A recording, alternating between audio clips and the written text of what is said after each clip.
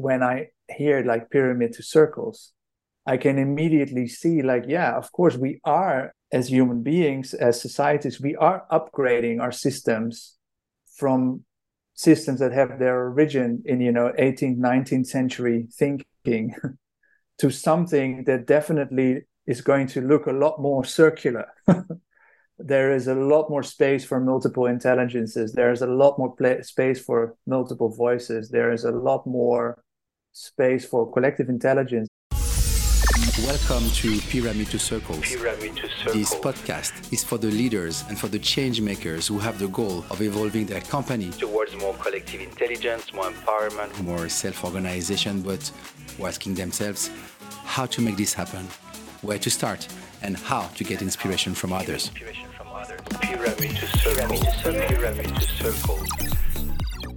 Welcome everyone. My guest today is a dear friend, a person that I love but also respect a lot for his work and for his approach to it. So today I would like to shed light on a change agent, an advanced practitioner in the field of organizations transformation.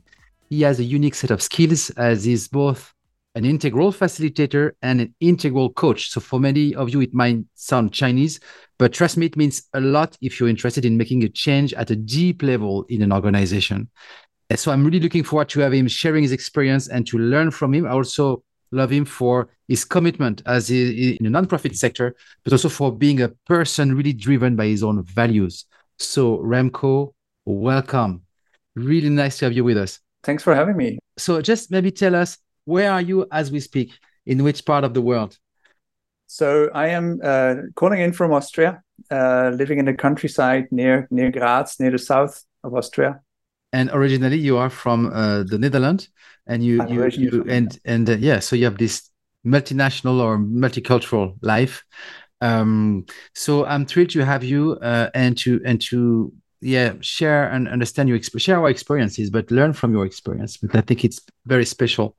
And maybe we could start by asking you to tell us, what about your story as a change agent, as a facilitator, as a coach? How did it started, and then what happened, and what do you do now? I think already from a young age onwards, I was very interested somehow in how people organize themselves, how collaboration works. You started maybe at sports clubs or school clubs, and then kind of making that also to a topic of study when I studied sociology and institutional economics. From there on, kind of dived into this world of civil society, first through student clubs, and then ending up in what we call the international development sector, working with NGOs, different parts of the world, and just very passionate and intrigued about how people try to bring change about in the outside world, and then of course also in the inside world of their organizations and their networks. That's become a lifelong fascination that's never left me. What kind of context do you work in?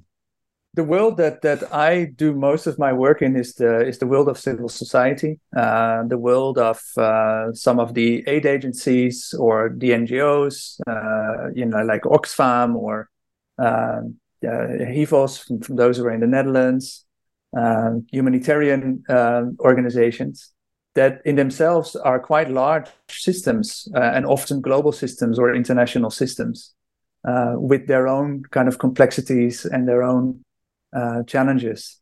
That's the world I professionally grew up in.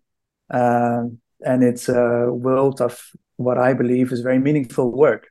And it's a world where I meet lots of passionate people with lots of intriguing challenges. So that's the main world, yeah. Yeah. On your side, working with NGOs or large NGOs, what are the kind of challenges that is specific to them that you meet when they ask you to work with them? Well, they're often organizations that work with big ideals, and big ideals that are certainly not within their control. At best, they can make a contribution, but the time span of the challenges that they work on is, of course, long. It's often generational work when you think of the work of around human rights or social justice or environmental justice.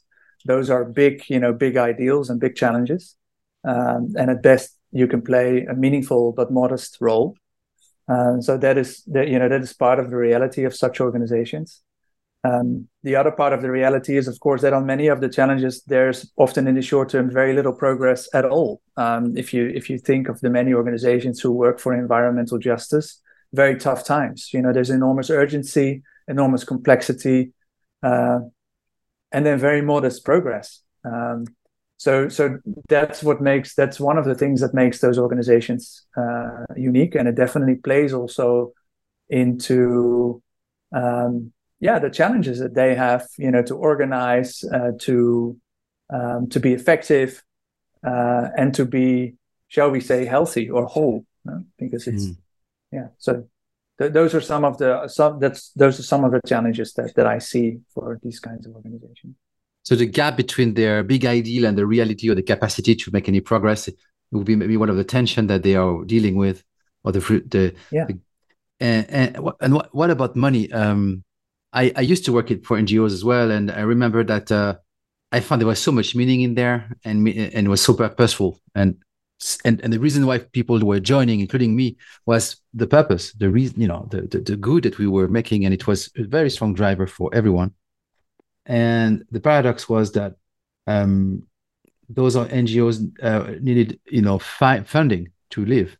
So once they are created, funded to continue existing, doing their purpose, but then needing the funding became in itself a search, because they couldn't, they needed the money to just simply to live, and it kind of became against the end goal, which is, in the first place, they shouldn't even exist. They shouldn't even be there, because they shouldn't be the problem that they're trying to fix. So there was this paradox of we're trying to fix a problem, but we need to find funding for it. So therefore, we need to, in a way, sell ourselves, do lobbying, do all kind of activities for that. And that was, I found there was a tension as well. I don't know if it's an experience that you're having as well, and how if yes, how it plays out. Yeah, you might say that. In my experience, many of these organizations have these two imperatives. So they have like an impact imperative and they have an institutional imperative. And sometimes there is tension. It is also true that I think the traditional way of how we look at organizations where, for example, or systems where we would say like, well, there is a state who, has works for the public, has a public interest. And then we have the private sector that has a private interest. And then we have something that we might call a third sector, which captures that everything that falls by the wayside, so to speak, and therefore, in certain ways, should not have to exist, is of course but one way of looking at it. I think if you look at the institutional landscape, it is nowadays much more hybrid. You yourself work for a B Corp. There are many social enterprises. Yeah. There are many NGOs that are also hybrid, in the sense that that the way they operate or the way they organize themselves very much looks like businesses. There are many public institutions that have copied practices from the private sector. If you look at the world of corporate social responsibility, we see maybe the private sector taking on some of the values that we might have traditionally found in civil society. So I think the imperatives that you have, like the meaning that you make in the world, the impact that you make in the world, and the way in which you find the resources to make that impact is maybe present also in many of the organizations that you work with. That's certainly also present in civil society. Sure. Yeah. Okay, so I was curious to ask you another question. I said, introducing you, that you are integral facilitator and integral coach. So what does that mean? Yeah, I think for people who are not into integral theory, for me, it's just try to look at any phenomena as holistically as you can. So to look at, both what is visible, as the outer world or the outer game, and what's more invisible, like the inner game. And so if you think about organizations, what's visible is, of course, the services, the products, the systems, the way they look, the buildings, maybe the structures. but the inner game maybe speaks more to the mindset, to the culture, to the shared values. And I think the same could be said of course, individuals. The same could maybe be said of societies. And I think take an integral view means to look at all those aspects together. So the individual, the collective, the inner and the outer. And from that perspective, kind of try to see how systems evolve. And then maybe when we are facilitators or coaches, what you might do to to help that evolve in a more healthy way or in a more inclusive way. But that's for me what it means to look at things from an integral perspective. And then to facilitate, as we both know, is nothing more than to just make things a little easier. So I don't want to downplay our work, but it's what we do, I think. How do you express that? How do you use that map in your interventions, in the way you design them or prepare them and accompany? What does that mean? Because that's very interesting for our audience who is maybe meeting some change challenges, and they could get ideas from that. So it's just if you take us by the hand and lead us through your way of thinking in approaching a client or a context. I think my experience is that very often when clients or organizations approach us, they would approach us with a challenge that is very much part of their outer game. They maybe want to make a new strategic framework. They maybe want to generate growth. They maybe feel that the organizational structures are no longer working for them. So all those things would be in the outer world. And then very quickly, when you start engaging, you might start pointing at all the ways in which that outer game is very much dependent on the inner game. So, for example, the belief systems, or, for example, the culture, or, for example, a collective sense of purpose, where maybe there is no alignment, or where maybe there is time for a change. Maybe there's different schools of thought. Maybe there are other developmental challenges. We often find, of course, that that's where the real potential lies for lasting change. And in a similar vein, you might say that especially when we work with organizations, of course, the initial challenge is always more on the collective level. But then very quickly, you can start making the link to how, what's happening at the collective level is, of course, dependent on the different individual components of a system. So, for example, a leadership team, or, for example, any individual forces in the system, really. And that's, of course, then where you quite quickly can start making a link to coaching and to how the collective development of a system is also bound up by the individual development of leaders, for example. Yeah. So when Mr. Oxfam is calling you, Remko, and say, "Hello, Remko, we have a new strategic plan, and can you help us to design it?" That's the outer world request. And suddenly, after you're coaching individuals, so there are steps there. I understand the logic, but how does it unfold? Do you make a recommendation there, or I guess you still work on the strategic plan, and then maybe there is a way to do it where you address those different dimensions at the same time. So this is a bit in terms of design, and I'm a bit technical here, but I think it's very interesting for audience to understand like how you would think and approach. Would you start by working on the strategic plan on the outer world, like starting to fill in the boxes and facilitating a conversation among them so they do it, or I'm just curious, how would you approach the question and bring them in this level? In my experience, many of these organizations are very action oriented. They want to make a change in the world, and they want to make a tangible change in the world. Even when we talk about intangible things like social justice or better biodiversity, environmental rights, that's very tangible. I can see that outside when it is better. And it's also what got me into that line of work. It's something that it speaks to my passion as well.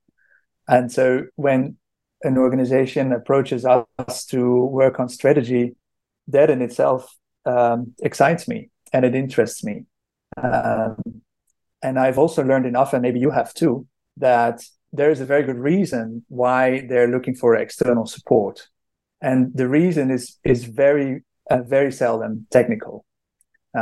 Very bright people. And I'm sure you have that in your line of work too. And a strategy in itself is not rocket science.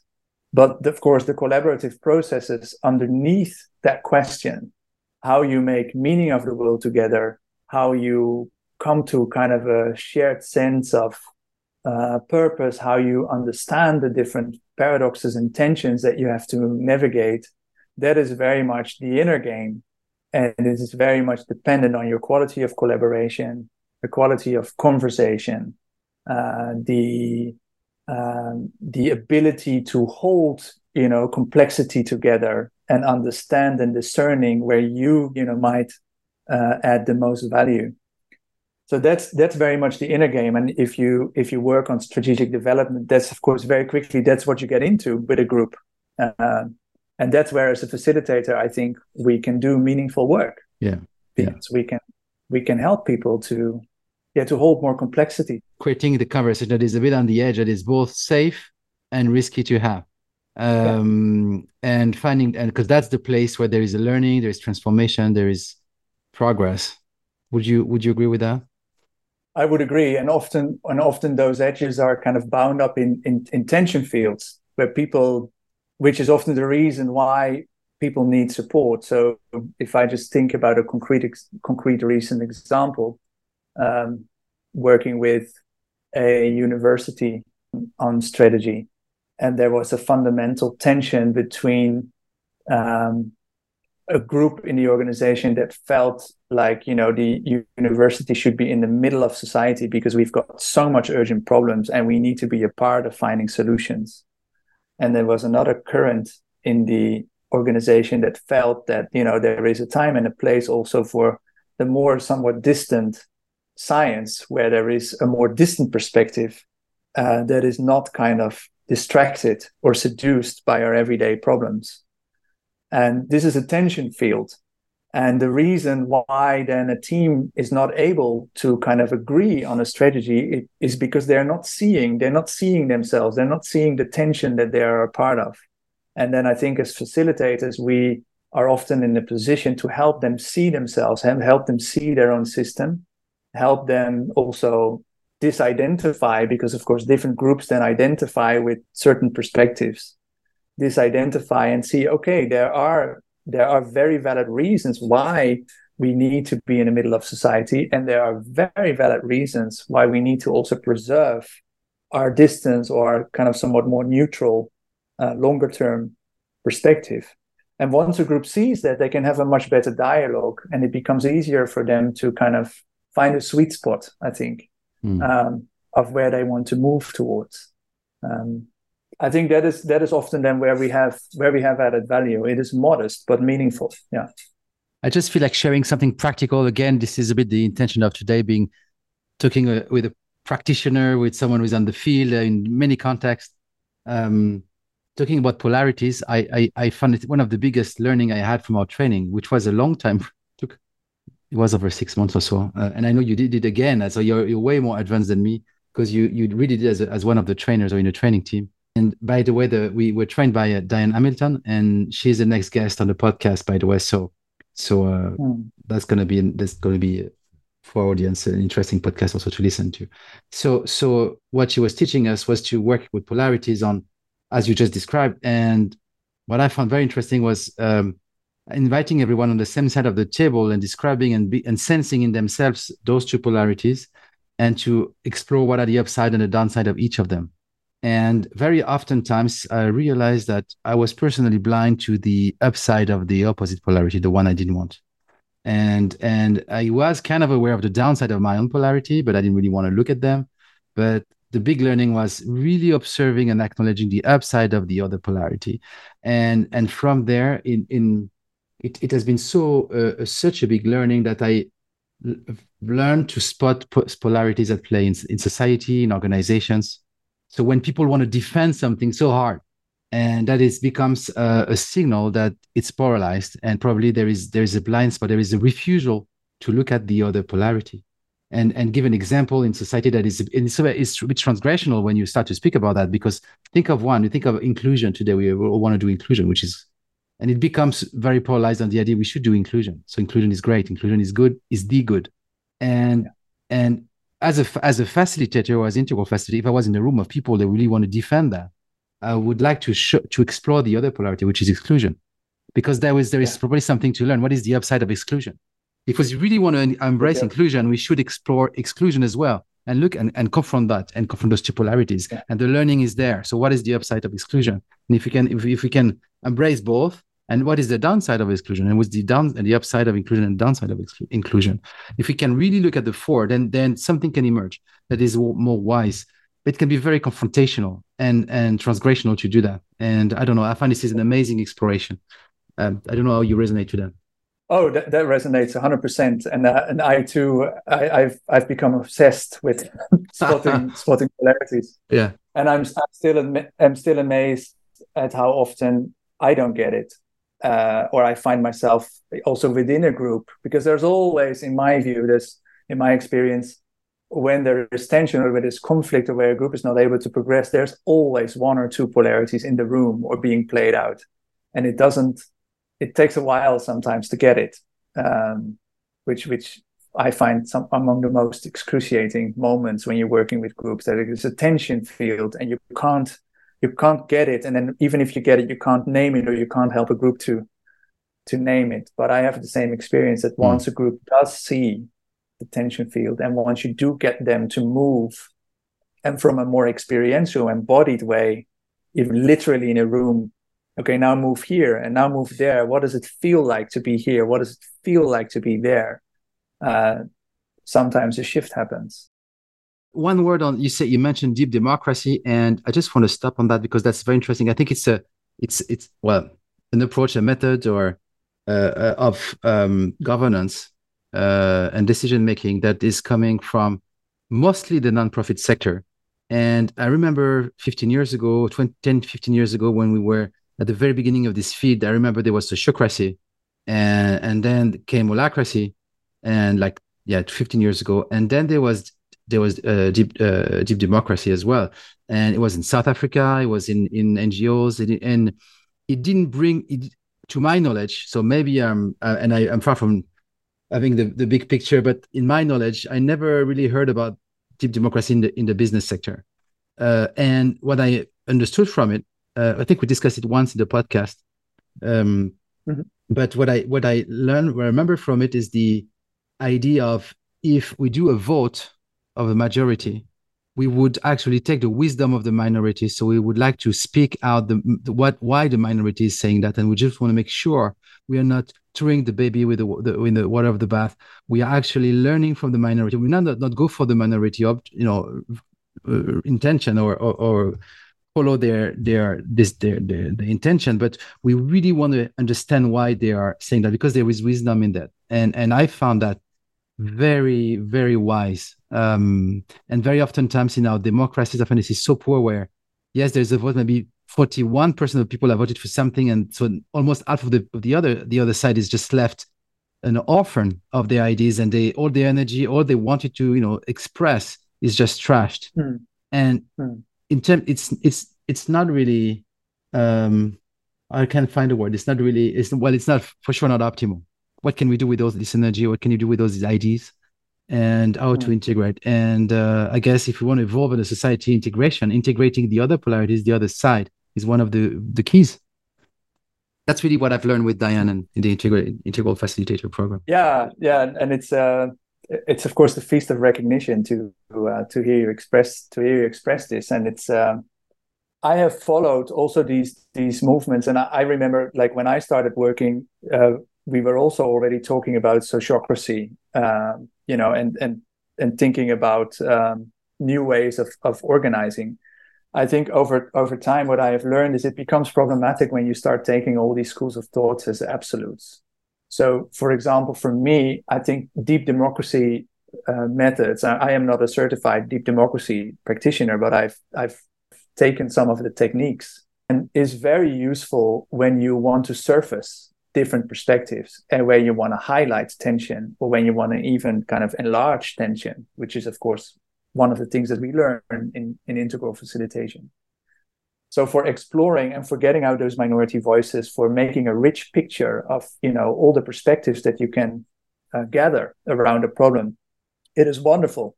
And if you have a group that is willing and that is able to hold complexity, it can be very productive and very playful, actually. And then I think there's also something to say for, like, once you've done that, to take some of the more traditional methods that we have learned about negotiation, that we have learned about consent-based decision-making, or just, the more classical voting is also a time and place for that, to actually forge decisions. Because I've seen also groups that get terribly ineffective by, like doing strategy by committee. Or so there is a way, I think, at some point where participation starts to backfire, and where it starts holding back. Yeah.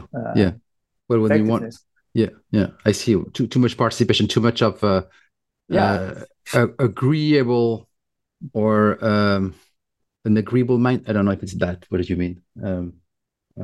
Too much participation. Let's put it that way. Yeah, too much participation, and then I don't know if this resonates with your experience, but I think where organizations are trying to kind of upgrade their systems, and this is, of course, the essence of your whole podcast, trying to kind of move a bit more towards circles, a bit away from pyramids, and you have a few of those experience. What I've seen is that then organizations, instead of taking one step forward, they take two steps back. The hierarchy reasserts itself. This is not working. This is a trauma for everybody. We talk. And actually we see a step back. And so then change efforts, they have counterproductive effects. It's not what we want. It's not in anybody's interest often, in my view. Yeah. Exactly. And so I was challenged by someone last week who told me, why do you call this podcast Pyramid 2 Circles? Was it not pyramid and circles? And talking about polarities, I realized I have a bias that is, I prefer the fucking circle. Looks much better than the pyramid. We should all go there. And I spotted myself. I am biased. I have a preference. I'm defending something which I don't really want to do. I want to explore with in the search for the truth, not in the search for defending what I like. And so right now I'm in a place of exploring that question. Am I actually, an activist of some sort that is defending a truth, and then why shouldn't it be pyramid and circle? So what is the upside of the pyramid and the downside of the circle? So these are very big questions I'd like to explore. So I'm curious of your point of view on that. Are we really going to go for only self-organized teams, very decentralized power, and collective in which people decide together on everything? What about the individual leadership? What about the hierarchy of the competencies? There are all the hierarchies that are also good. What if I start a business and then should I? So what does it mean to be the founder? What does it mean to be the responsible? And what are the implications for the others in terms of decision making and clarity of and then in some kind of pyramid then of not of people of a people, but I would say of roles over roles in some cases. And so very curious to hear you on that. Yeah, so much to say, hey? I think one thing that I find very charming about this frame of pyramid to circles is that in its simplicity, and I think this is the I can have a very complicated discussion, like, for example, in that university that I was just talking about, and there's a lot of confusion and people are not hearing each other and they're not connecting and there's irritation and they stop listening, and then to bring it back to the essence, like, okay, here we have two poles, this is what's going on, is very refreshing. Because it's, I think, also how our brains work. And so I make these poles visible, and now we can have a much better look at what's going on with us.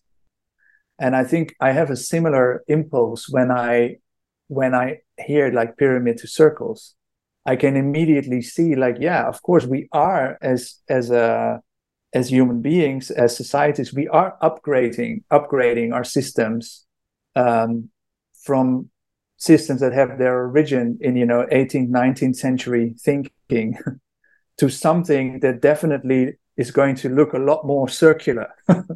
There is a lot more space for multiple intelligences. There is a lot more space for multiple voices. There is a lot more space for collectivity, for collective intelligence, as you always like to say.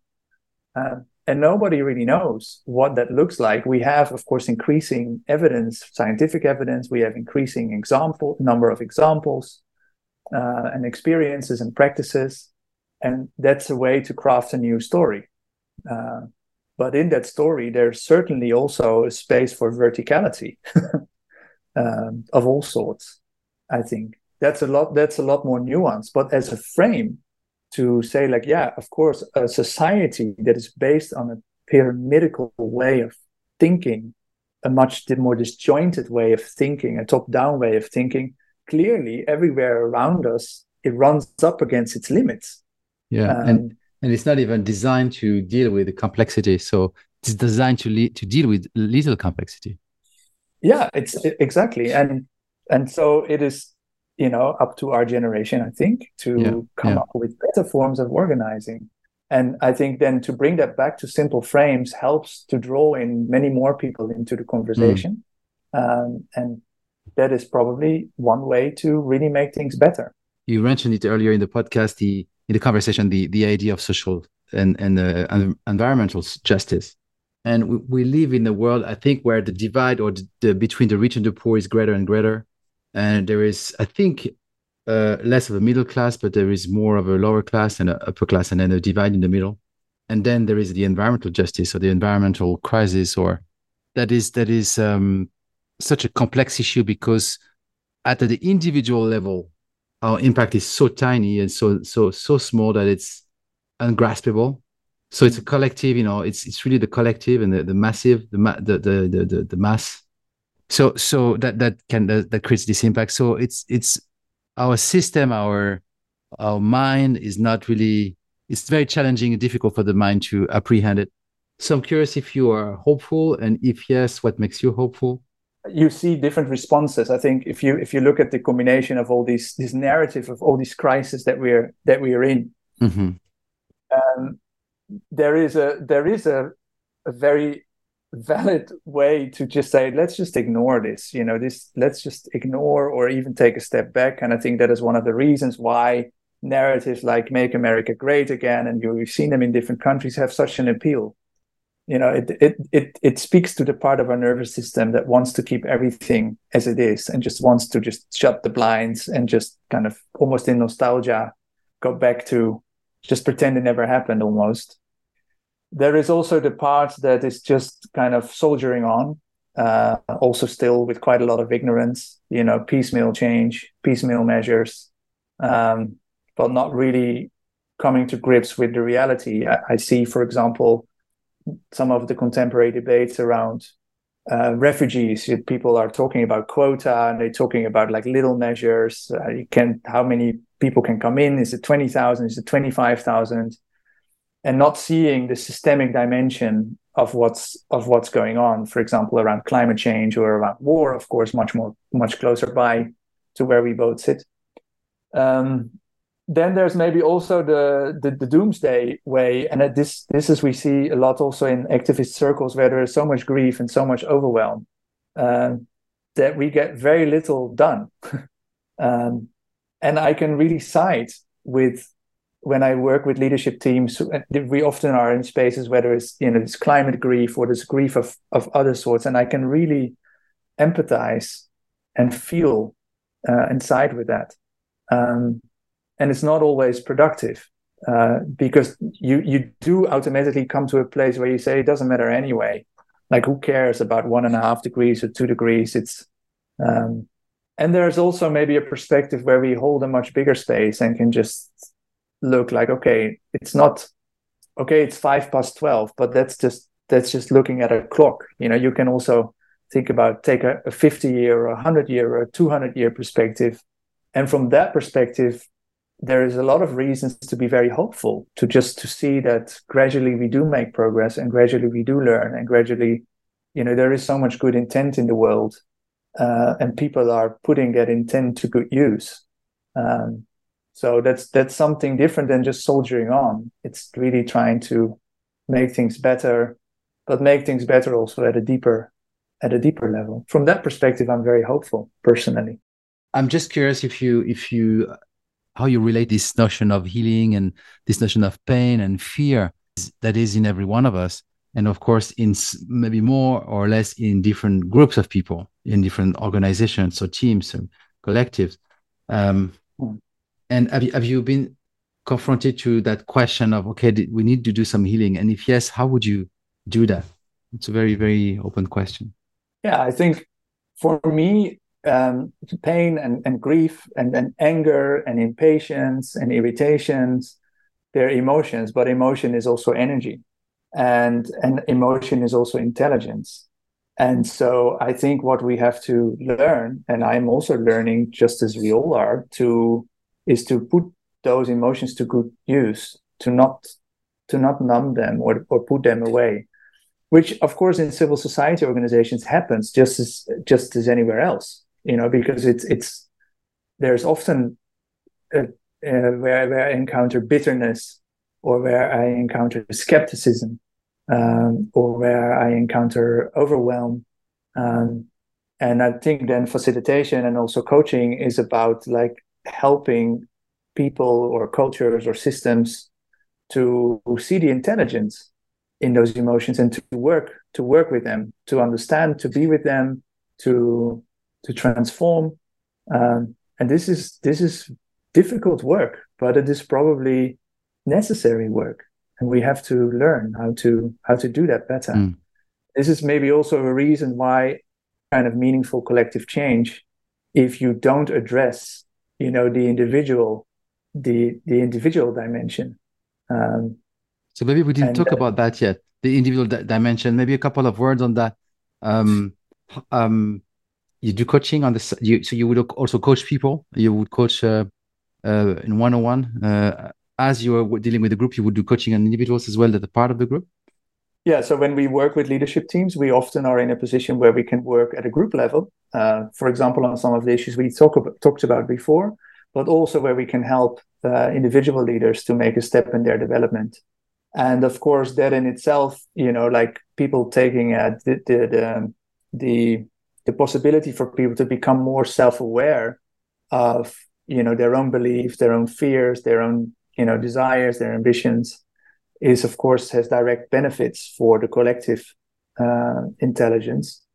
And I find that there are simply, levels of depth that are difficult to cover in a group, and for which you really need the one-on-one kind of intimacy or the one-on-one energy.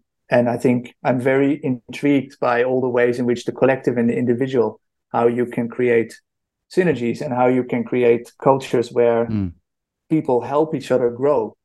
I think that's a very powerful potential there. I think because we spend so much of our time in organizations, can we create organizations where your individual growth or development becomes just as important a bottom line as some of the other things that we want to achieve, be they financial or the things we the products and services we bring out into the world. Yeah. Do you have experience of organizations in which this is the case?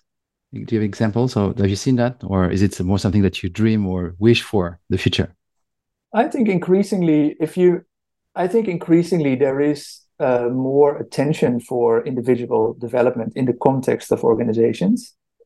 And I see there are various motivations at work there, and maybe this resonates also with your experience, but of course, the fact that it becomes more and more difficult to find, leadership capacity in labor markets, for example, that can handle the kind of complexity that most organizations are facing, is definitely an issue. You can't just buy the leadership skills in the market, so to speak. You have to grow. I think it's also a new generation of leaders coming into the workplace that really that also have this notion of development as a type of income. You know, they look at different organizations and take that into the equation when they decide if they want to work somewhere. I think that's something that we see. And we see organizations that take that very seriously, and also who understand that a developing organization is just also a more effective organization. Yeah, yeah. So I see lots of examples where people are trying to bring more of that into that. Yeah, I see that too. I see that in our clients as well. This is I don't know if you've heard the concept of this book Humanocracy, and where there is Robert Keegan also who speaks about that. So it's the whole idea that instead of having an organization based on bureaucracy in which we are going to use people's talent to reach their objectives, we're going to create an organization that is actually in service of people's talent to grow, and that therefore we're going to reach the outcome. But it's not using them; it's more serving them and creating an enabling space, being an enabling context for the people to grow. This is where there is energy and development, and that's I think it's a big shift of mindset. How to do it is a big question for many, and to scale it, because you can do it maybe at some level in some ways, but to scale it as really the culture and and put it in the DNA. And what does that mean concretely to do that? It's a big question. So maybe this for another conversation. But it's for sure it's happening. I see. Yeah. It's a big question, but I'm also very I'm very inspired by all the practical ways in which you can really practice this. And I think if I go back to some of the work that you and I have done together, for example, with Diane or in other places, it is perhaps less difficult than we think to add a developmental dimension to, to, for example, collaboration. So creating, it's almost like, creating another learning loop, but just in practice. So I was with a leadership team the other day, and they were also talking about developing a new program, and the debate heated up and discussions got very lively, and there were certainly a few polarities in the room. And I was just observing as a facilitator, okay, how are these people speaking to each other? How are they listening? How are they creating space for each other? And then it's really a wonderful way to contribute as a facilitator by just kind of stopping them sometimes and saying, okay, just pay attention to what just happened. What just happened when you said this and you responded in that way? And you can even pick small moments like that to kind of open up a field of learning. And it doesn't have to take a long time. Oh, okay, so when you responded in this way, how did that make you feel? Okay, what are we now learning about the system? What are we learning about the culture that we are creating here? What are we learning what's happening when we're always speeding up and nobody has the capacity to just slow down a moment? And I think this is a wonderful way to work on concrete issues. These people were developing a program, very exciting, but to also have this kind of developmental dimension, and how are we growing in the process, or how do we have to grow in the process to really be better together? So that's the stuff that excites me. It's very complex, big things, big questions. I think it's time to end. You alone with the audience. I get my microphone and you say what you want, and you can just be silent and offer a moment of silence to everybody. Or just say whatever is on your heart and in your heart, and you that is maybe dear to you, and maybe a message you want to transmit to the people that, in the future. This is recorded in July 2023. Distance of geography as well can recede. I cut my mic and remove my headset. Yeah, so I think in many ways we live in unprecedented times. So we have all these crises and all that urgency that is troubling many people's hearts and minds. And all of those things are true. But what I'm feeling hopeful about is the way in which all these challenges also offer unprecedented opportunity for growth, for our personal growth, and for our collective growth. And what makes me even more hopeful is that more than anywhere else in history, we have now an increasing body of knowledge, of tools, of practices at our disposal that can support us in that growth. Even if you listen back some of the episodes of this podcast, there's just an amazing body of work emerging, whether it's holacracy or sociocracy or deep democracy, nonviolent communications, newer schools of thought, older schools of thought. All that knowledge is available. And increasingly, people also understand that we have to put knowledge into practices, and that we have to create practices that can help us to form new habits. So if I combine these things like unprecedented urgency, problems, unprecedented opportunity, growing body of things that we can actually do and try and practice to grow, then I'm actually really hopeful. And it really is what gets me up every day, and really what I wish and hope for everybody listening to this podcast. And I'm back. So, Remko, thank you for this moment. It was wonderful talking to you. It was a great catch up. We hadn't talked in a while. What can I wish you for the future? Is there anything we can wish you for? More opportunities to do my own inner work, and to spend time and attention to all the ways in which I can grow, and also grow together with others. We didn't talk about that, but I think one of your big values is about that. It's the very strong experience and belief and experience that the outer growth goes with the inner growth, or the impact you can have goes with the inner growth. Yeah, and I think I'm so grateful for all the teams and the organizations and the leaders that enable us to work with them, because I very often feel that we are the biggest beneficiaries of all their energy and all their intent and all their wisdom. So it's a very privileged thing to be able to do with your life, to facilitate or support the development of others. Thank you, my friend. I wish you all the best. And then for our audience, I hope this episode brought you new ideas and inspiration for whatever the challenges you are dealing with right now at work and in your life. So, stay tuned for our next episode. Bye.